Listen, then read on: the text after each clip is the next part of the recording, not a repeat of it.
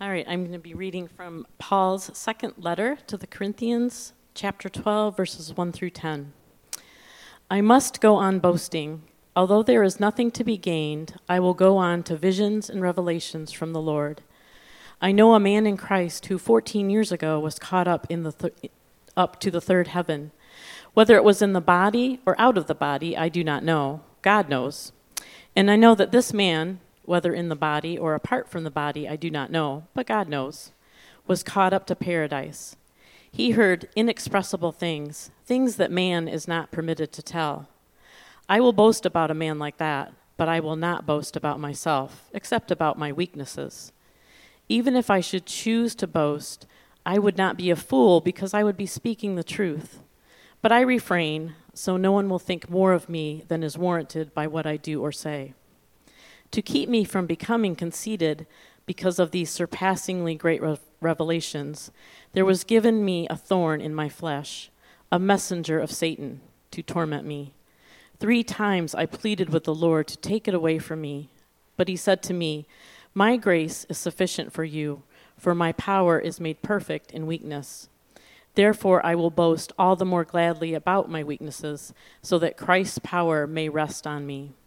That is why, for Christ's sake, I delight in weaknesses, in insults, in hardships, in persecutions, in difficulties. For when I am weak, then I am strong." This is the word of the Lord. Thank you, Sister Tammy. Good morning. First of all, before I go any further, on behalf of my 2 granddaughters who are here this morning, my 2 daughters, my mom, and the love of my life for 35 years now today. We want to, we give God the praise for that. Amen. Amen. That she stayed with me for 35 years. Amen. We want to wish each and every one of you a very happy and prosperous and healthy and all those good things for the new year. Thank you. Thank you. Let's go to the Lord in prayer, and our friends online as well as you who are present here this morning. Let's ask God's blessing on this last day of 2023. Father, thank you for this gathering, and thank you for the people of God who have chosen to give your name the praise on this final day of 2023. Lord, you've been so good to all of us, and we want to acknowledge that by our presence, if nothing else, this morning. We love you, Lord. May we be attentive to what you have for us, each one of us, on a very personal level. In Jesus' name, and all of God's people said, amen and amen. Well, congratulations, you made it. Well, not yet. We still have a few hours yet to go, don't we? But you're almost there. And to welcome in 2024. And I can hear someone saying, but now what? We made it over, now what? And my response to that would be, well, let's do it all over again, shall we? As we come into the first of the year tomorrow. So as we prepare ourselves to enter another year, I'd like to share a story with you that Connie and I heard just recently. It was a story of a broken wing bird. And the story went like this. One day this lady was looking out of her front window and noticed the flock of birds. But one in particular caught her attention because it had a broken wing. being the animal lover that she is, she went out and rescued that little broken-winged bird and brought it to her home, nourished it, fed it, and then returned it back to its family, the flock of birds. An interesting thing happened, though, she said. The next day, that little broken-winged bird made its way to that front porch again to receive nourishment and food to keep it going. And that went on, believe it or not, for a couple of weeks. And I thought about that story, and I must confess that in many respects, I'm like that broken-winged bird. I keep coming back to the source of my food daily. And, well, rightfully so. And I suspect I'm not alone in this.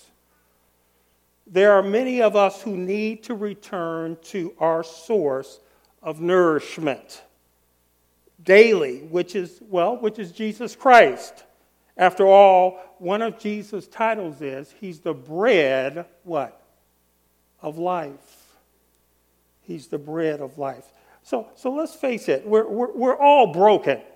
We're all broken individuals in one way or another. Thus, we need Jesus' loving care to keep us going on a daily basis. In fact, the story of the Apostle Paul, thorn in the flesh, points to that fact. In other words, his broken wing. So let me ask you this. Have you ever wondered what Paul's thorn in the flesh was? His broken wing, if you please. You see, all it tells us in Scripture is that it was a messenger sent of Satan to torment Paul. Did you know that over the years theologians have come up with many conclusions to the mystery of the thorn in the flesh that Paul talks about here? Some said it was a physical malady, namely his eyesight. Others said it's anxiety. You know, Paul had a bad reputation, if I could use those terms, of having people of the way. Christians were called that at that time. People of the way, incarcerated and even killed at times. So he was anxious about that. He was worried about that. Some of the theologians say that was his thorn in the flesh, his anxiety. Others said persecution and hardship. But one thing for sure, whatever it wasn't pleasant. It caused suffering in his life, which is why the Bible says in 2 Corinthians 12:8, 3 times, Paul says, 3 times I pleaded with the Lord to take it away from me. 3 times I pleaded with the Lord to take it away from me. Yet we see in the Apostle Paul's life that adversity, hardship, challenges, suffering was a bridge to a deeper relationship with Jesus Christ, according to verse 10. I know it doesn't make sense. If you recall, Pastor Steve's most recent series with us, he made this statement, and I quote, "We enjoy him on the mountain." You remember that? We enjoy him, God, on the mountain. We get to know God in the wilderness. Let me say that again. We enjoy him on the mountain. We get to know God in the wilderness. What a profound statement when you think about it.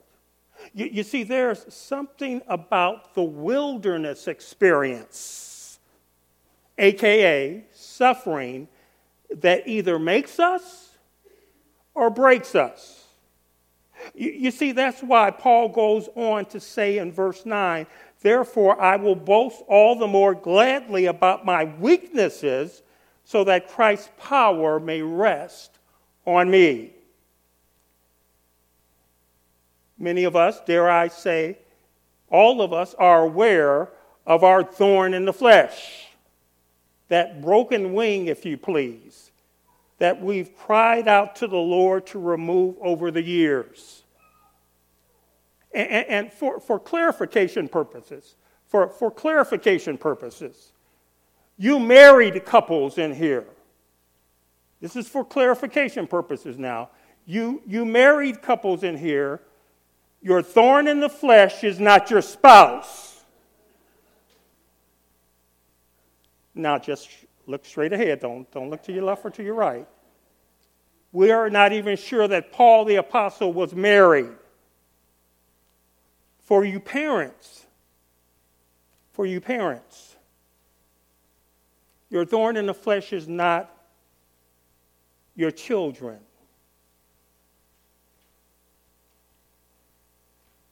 For you workers, your thorn in the flesh is not your boss. You might sometimes feel that way, but I assure you it's not your boss.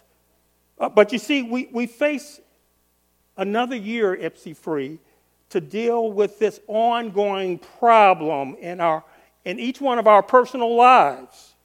This thorn in the flesh, this broken wing, if you please. So with that said, what can we learn from Paul's suffering because of his thorn in the flesh that will make us better followers of Christ in 2024? Well, I'm glad you asked. The first lesson we can learn is that suffering prevents conceit. Suffering prevents conceit. Verse 7 of 2 Corinthians 12 says this, to keep me from becoming what? Conceited because of the surpassing great revelations. There was given me a thorn in the flesh. Let's face it, folks, we all battle with conceit at times in our lives. And oh, by the way, the big brother of conceit is pride. And this is especially true when life is going good for us. When we feel like we're on top of the world. And let's be honest, most people would not admit that they're conceited. Would you give that to me? In other words, you wouldn't come up to somebody and say, hi, my name is Raymond, and oh, by the way, I'm conceited. No, you don't do those type of things. And therein lies the danger. You see, the Bible has nothing good to say about pride and conceit. In fact, pride is what brought about the fall of Lucifer, that beautiful angel, if you recall, who defied God and fell from grace, according to Isaiah chapter 14, 12 and following. Here's what Lucifer, whose name would be changed after his fall to Satan, said in the beginning. He said, I will make myself like the Most High God. If that's not conceit, if that's not pride, folks, I don't know what is. Here's what Philippians 2:3 says. Let nothing be done through selfish ambition or conceit, but in lowliness of mind, let each esteem others better than themselves. Proverbs 16:8 says this, pride goes before destruction and a haughty spirit before a fall. Truth be told, some of us need to eat a little humble pie at times. We're too big for our britches, as the seniors used to say in my day. So that's why the Apostle Paul says in 2 Corinthians 12:7, to keep me from becoming conceited. If the greatest apostle in the Bible could struggle with conceit, a.k.a. pride, what does that say about you or me? But not only the surprising great revelation that God had given Paul, which might cause him to be conceited, but consider Paul's background, would you, for just a second with me, found in Philippians chapter 3, verses 4 through 6. Here's what Paul says: if anyone else thinks he has reason to put confidence in the flesh, conceit, I have more, he said. Circumcised on the 8th day, of the people of Israel, of the tribe of Benjamin, a Hebrew of Hebrews, in regard to the law, a Pharisee, as for zeal, persecuted the church, as for legalistic righteousness, faultless. You think Paul would be prone to struggle occasionally with conceit with his background? Possibly. You see, pride and conceit is that silent killer of spiritual growth. Oh, I said something there, didn't I? Let me say that again. Pride and conceit is that silent killer of spiritual growth. Have you ever met someone who thinks the universe revolves around them? You don't need to, again, just look straight ahead. Don't look to your left or to your right. They figured life out. Have you met a guy or a gal like that? They figured life out. The world revolves around them. Hey, how about this one? Have you ever met someone who thinks that without them, the church would not survive? They know that their gifts are such that without their particular gift, that, well, the church would close its doors. You see, nothing could be further from the truth. Here's a news flash. God's work will go on with or without you. God's work will go on with or without you. So we see that one of the benefits of suffering is that it cancels out conceit. Suffering brings about humility, unlike conceit that makes you think that, well, you're all that in a bag of chips. Have you heard the old saying, or you may have said this at some point in your life, but for the grace of God, there go I. Some of us are saying, how many times have we said that statement? Folks, that's why the scripture tells us in Galatians 6:1, brothers and sisters, if someone is caught in sin, you who live by the Spirit should restore that person gently. But watch yourself, or you also may be tempted. And Paul tells the Galatian church this because he knew that we're all broken winged individuals. You remember the story of the lady caught in adultery? Let me refresh your memory in John chapter 8. Jesus conducting a Bible study. Pharisees drag a woman, you remember that, don't you? Into the midst of the crowd, said to Jesus, first of all, they had the audacity to disturb his Bible study. Then secondly, they said, this woman is caught in adultery. The law says stone her. What do you say, Jesus? The scripture says that he bowed down and just wrote. While these Pharisees, by the way, they may have been some of her customers. Yeah, that's not written in the scriptures there, but that's a possibility. That they kept badgering Jesus, and Jesus got up and said, he who is without sin, what? Cast the first stone. And the scripture says that they paraded out the eldest first. Asked the woman, where are your accusers? Neither do I accuse you. Go and sin no more, Jesus told the lady.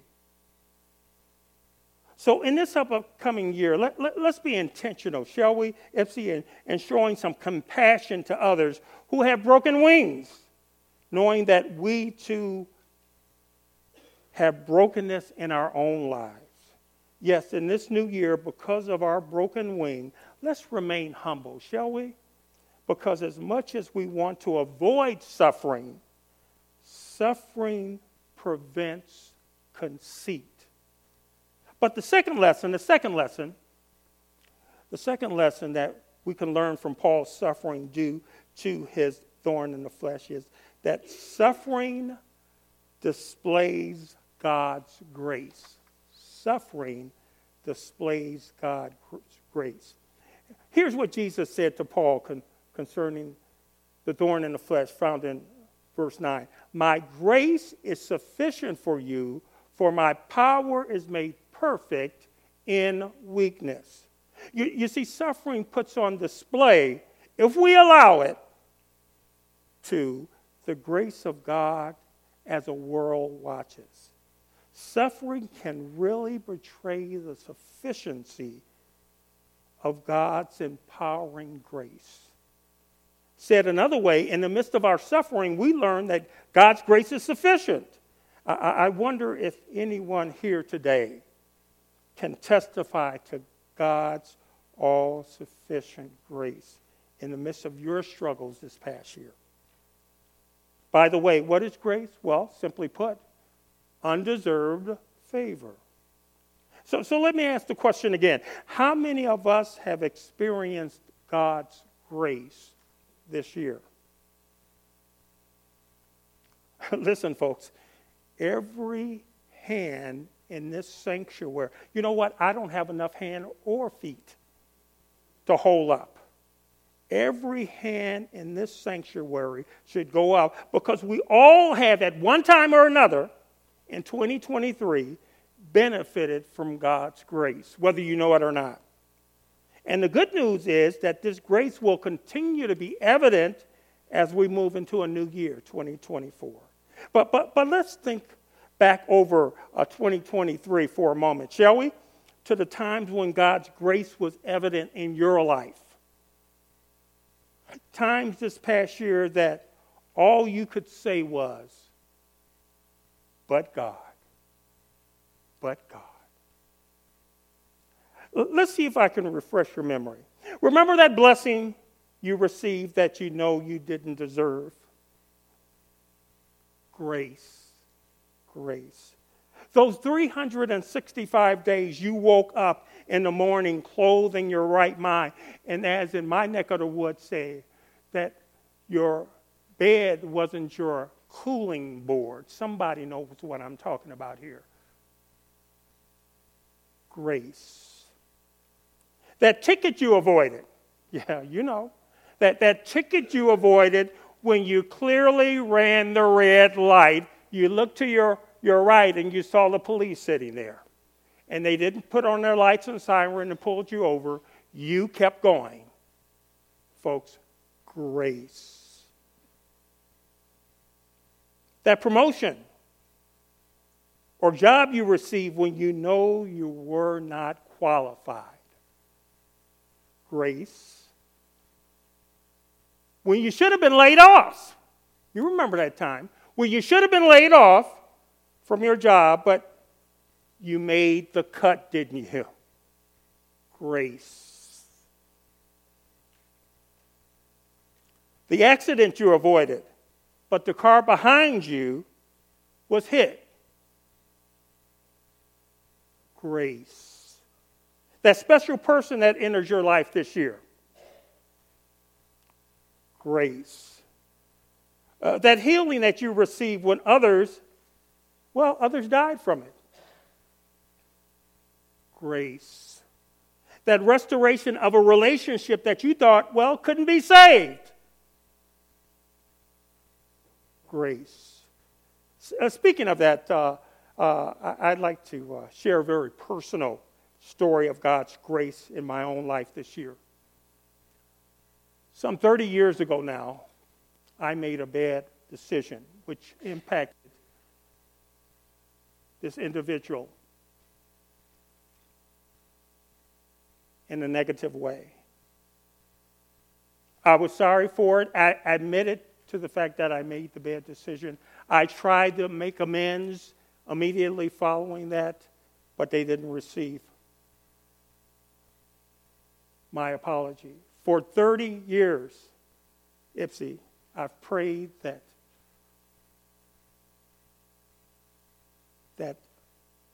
I could make amends with this individual for 30 plus years. This past year, our paths crossed. And I was able to admit, first of all, that I had made a bad choice and asked for their forgiveness. And they received my forgiveness. Folks, that's grace. That's grace. I'm trying to make a point here, though, that we're all benefactors of God's grace on a regular basis, whether we know it or not. And let me tell you something else. There's nothing like being on the receiving end of God's grace, His undeserved favor. Folks, grace cannot be earned and is something that is freely given. You remember the story of the prodigal son in Luke chapter 15. Let me refresh your memory. A dad, two sons. The youngest son, you recall, said, "Dad, give me my inheritance," didn't he? And he left for a distant land. The scripture said he squandered the wealth that was given to him. And we all know, if we've lived long enough, when it rains sometimes it what? It pours. After he had lost all of what Dad had given him in his portion of the inheritance, the economy went south. He could only hire himself out, the scripture says, to a pig farm, basically. And as he was feeding those pigs, and they were burping because they were so well fed, he thought about home. And he remembered at home that Dad's servants, he didn't talk about being restored to sonship now. He's talking about the servants. He remembered that the servants had a roof over their head, had clothes on their back, and more importantly, they had 3 square meals a day. That boy he came to his right mind, as the scripture says. And he went back, the scripture says, to his dad. Because he said, "I've sinned against heaven and I've sinned against you." It said that as his dad saw him from a distance, he ran. Now that's uncharacteristic of an elder of that day to run. But he ran to his son, embraced him, kissed him. He said, "Dad, I've sinned against heaven and against you." Before he can complete the sentence, his dad called to his servant, didn't he? He said, "Bring the robe, put it on him. Bring the ring, put it on his finger." That's sonship, folks. "Bring the sandals and put it on his feet. Kill the fatted calf. My son who was dead is now alive. Who was lost is now found." Grace was shown to that young man. So we're saying here is that suffering can be redemptive if we allow it to. Truth of the matter, I don't deserve anything God offers me. Paul is saying, you know what sustains me in my suffering? God's grace in the midst of my broken wing. Grace. The hymn writer put it this way, and some of us grew up singing this song, didn't we?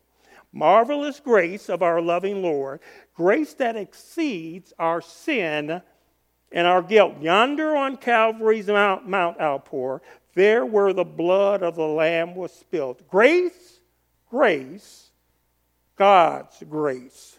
Grace that pardons and cleanses within. Grace, grace, God's grace. Grace that is greater than all our sins. Ipsy, God's grace is sufficient because it's greater than all of our sins. And grace is ultimately revealed in salvation, isn't it? That is freely given to us all. In Ephesians 2:8-9, it says as much. Because it says, for it is by what? Grace you have been saved through faith. And this is not for yourself. It's the gift of God, not of works, lest any man should boast. Yes, suffering portrays the sufficiency of God's empowering grace for a broken winged people.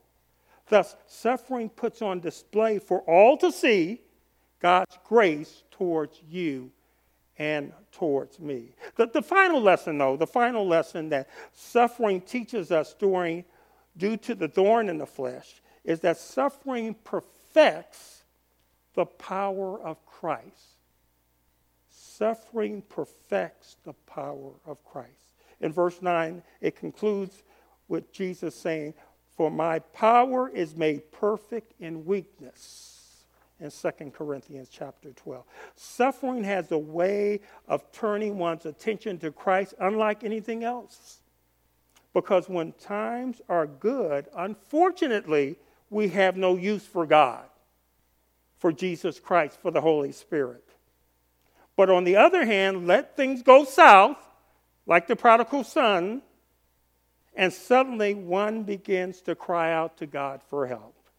You see, when things are going good for us, we may skip a devotional here or there. Or maybe your schedule won't allow you to attend church. Well, because you have 2 tickets to the Lions games. Just keep looking straight ahead. Don't turn to your left or to your right here. Or if I get around to it, I'll find time to pray. Because, I'm so blessed. I'm blessed with so much that God has given to me. You see, that's when things are going good for you. You have your health, you have a job, a loving family. You're on top of the world. So you think.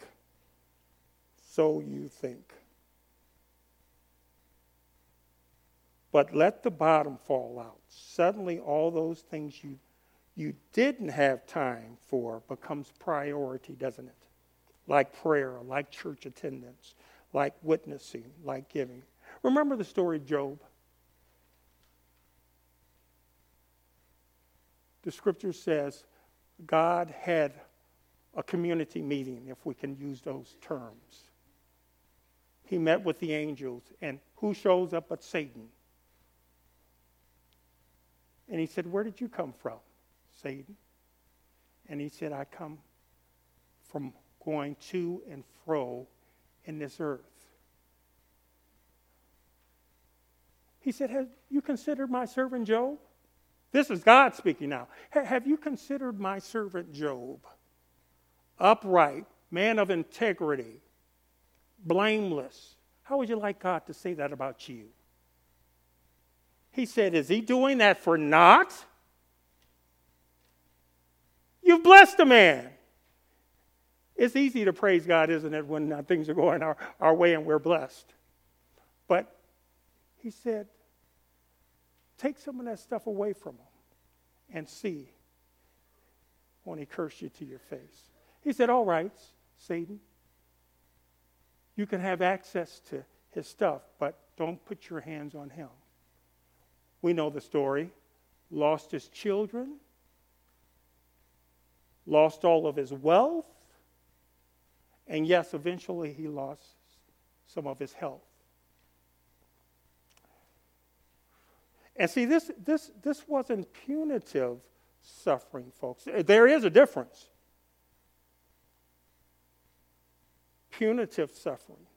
You remember when you used to be in class and one guy messed it up for everybody because they were talking, and the teacher said, "Who's that talking?" And everybody points to you, and the teacher said, "Okay, everybody write 100 times, 'I will not talk.'" Now, for the kid, that was punitive. But for the 99 or so other students, it wasn't punitive. It wasn't punitive for Job. He didn't do anything to deserve it. But he went through a period of suffering. But with Job, you have to read to the end of the book, don't you? Where God restored everything to him after his suffering, after his period of suffering. Folks, whether you know it or not, we're in a spiritual fight with the enemy of our souls, Satan. That's why Paul said, "I want to know him in the power of his resurrection and in the fellowship of his suffering." Fellowship of his suffering? Are you out of your mind? You see, Paul knew that suffering perfects the power of Christ in us. No one wants to suffer, but suffering draws us closer to Christ if we allow it to. And Jesus Christ's desire is for us to be in that intimate, personal love relationship with him, as Henry Blackaby often said. So suffering can make us bitter or make us better in our relationship with Christ. Folks, confession time. I haven't arrived. I'm not going to stand up here as if I'm holier than thou. I haven't arrived yet. And I'm one of those broken-wing individuals that need Jesus Christ's love, mercy, and grace on a daily basis. So suffering perfects the power of Christ in us. So let's conclude this. What are our next steps? Let's face it, folks. No one wants to suffer. I get that. And for some of us, it brings us to a crisis of faith, doesn't it? That we start questioning our faith because of our suffering. And I'm not a prophet, nor am I the son of a prophet. But I can tell you this, that everyone seated here this morning, along with yours truly, will experience some level of suffering. Now, if you're going to quote me now, quote me right. I said some level of suffering in 2024. Just keep living. Just keep living. Now, please don't misunderstand me. I'm not wishing suffering on anybody. In fact, I hope for all of us love, joy, peace, prosperity, all the good things. But I know we live in a fallen world, don't we? A world that's full of sin. So Dr. Charles Stanley, the late Dr. Charles Stanley, made this statement: brokenness is God's requirement for maximum usefulness. What? Brokenness, suffering, is God's requirement for maximum usefulness. The suffering that brings brokenness is to make us more like Jesus. Because suffering prevents conceit, it displays God's grace, and it perfects the power of Christ in us. But here's what gets me really happy, folks. And I don't want to start running up and down the aisle here, but Paul says in Romans chapter 18, as we conclude all of this, he says, I consider our present suffering, praise God, I consider our present suffering not worthy to be compared to the glory that will be revealed in us. Hallelujah. Our present suffering. And I know it doesn't make sense, but the Bible is full of statements that don't make human sense. Like for instance, if you want to be first, the Scripture says you have to be what? You have to be last. What's up with that? That doesn't make any sense. How about this one? If you want to save your life, the Scripture teaches you must what? Lose it.